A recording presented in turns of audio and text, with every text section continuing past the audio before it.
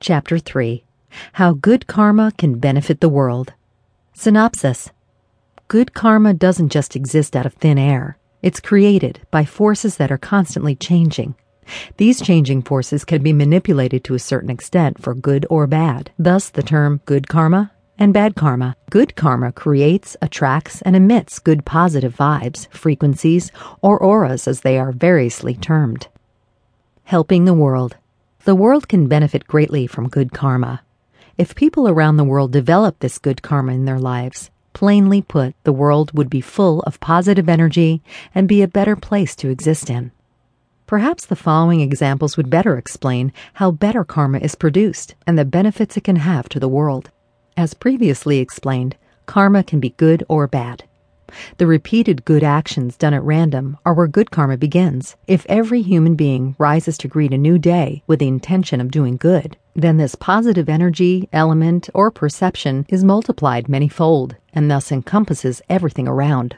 With the literal positive energy in the surroundings, it would be hard to feel negative, and so everyone benefits. The benefits can range from having peace of mind to wanting to be helpful to all around. Living with the mindset of trying to always be alert to the needs of others is another way the world can benefit from good karma.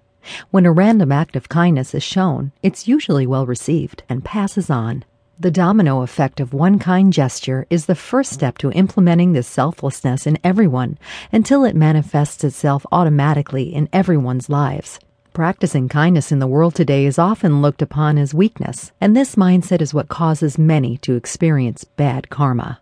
The need now is to replace it with good karma, done through many, many selfless acts.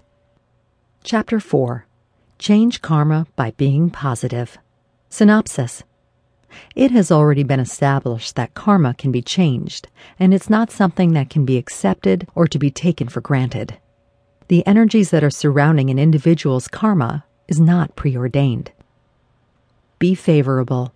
There are many ways to change or manipulate the karmatic conditions without being too legalistic about it. The following are some very practical changes, which, if attempted with a sincere heart, should bring about the desired results. Perhaps the most important ingredient to having peace and happiness, which is the prerequisite to good karma, is the ability to forgive. Forgiveness is a great mindset to practice both for the well-being of the mind and body. When the mind and body are at peace, then the spirit will be too, and the results will be good karma. Even the slightest element of negativity derived from the inability to forgive shifts the energy force of good karma. Then this becomes mirrored very clearly in the individual's life. Taking a step back and examining life and its challenges is also one way of gauging and manipulating karma. If a certain routine or environment is causing constant negative feelings, results, or just a total sense of unease, then consciously changing the routine or environment, or even making a few subtle shifts, can affect the poor or negative karma conditions for the better. Certain quarters recommend reading the horoscope on a daily basis to help the individual avoid or change the circumstances that may or may not cause a negative impact for the day. It would seem that this is a great way to create good karma energy daily. By avoiding any possible obstacles and making wise decisions, good results are hoped for. In this rushed and hurried world, sometimes negative reoccurring events is nature's way of alerting the mind, body, and spirit to slow down and enjoy its gifts. Perhaps the lesson needed to be learned could be as simple as having more patience. Chapter 5. Learn the lesson that is being shown. Synopsis.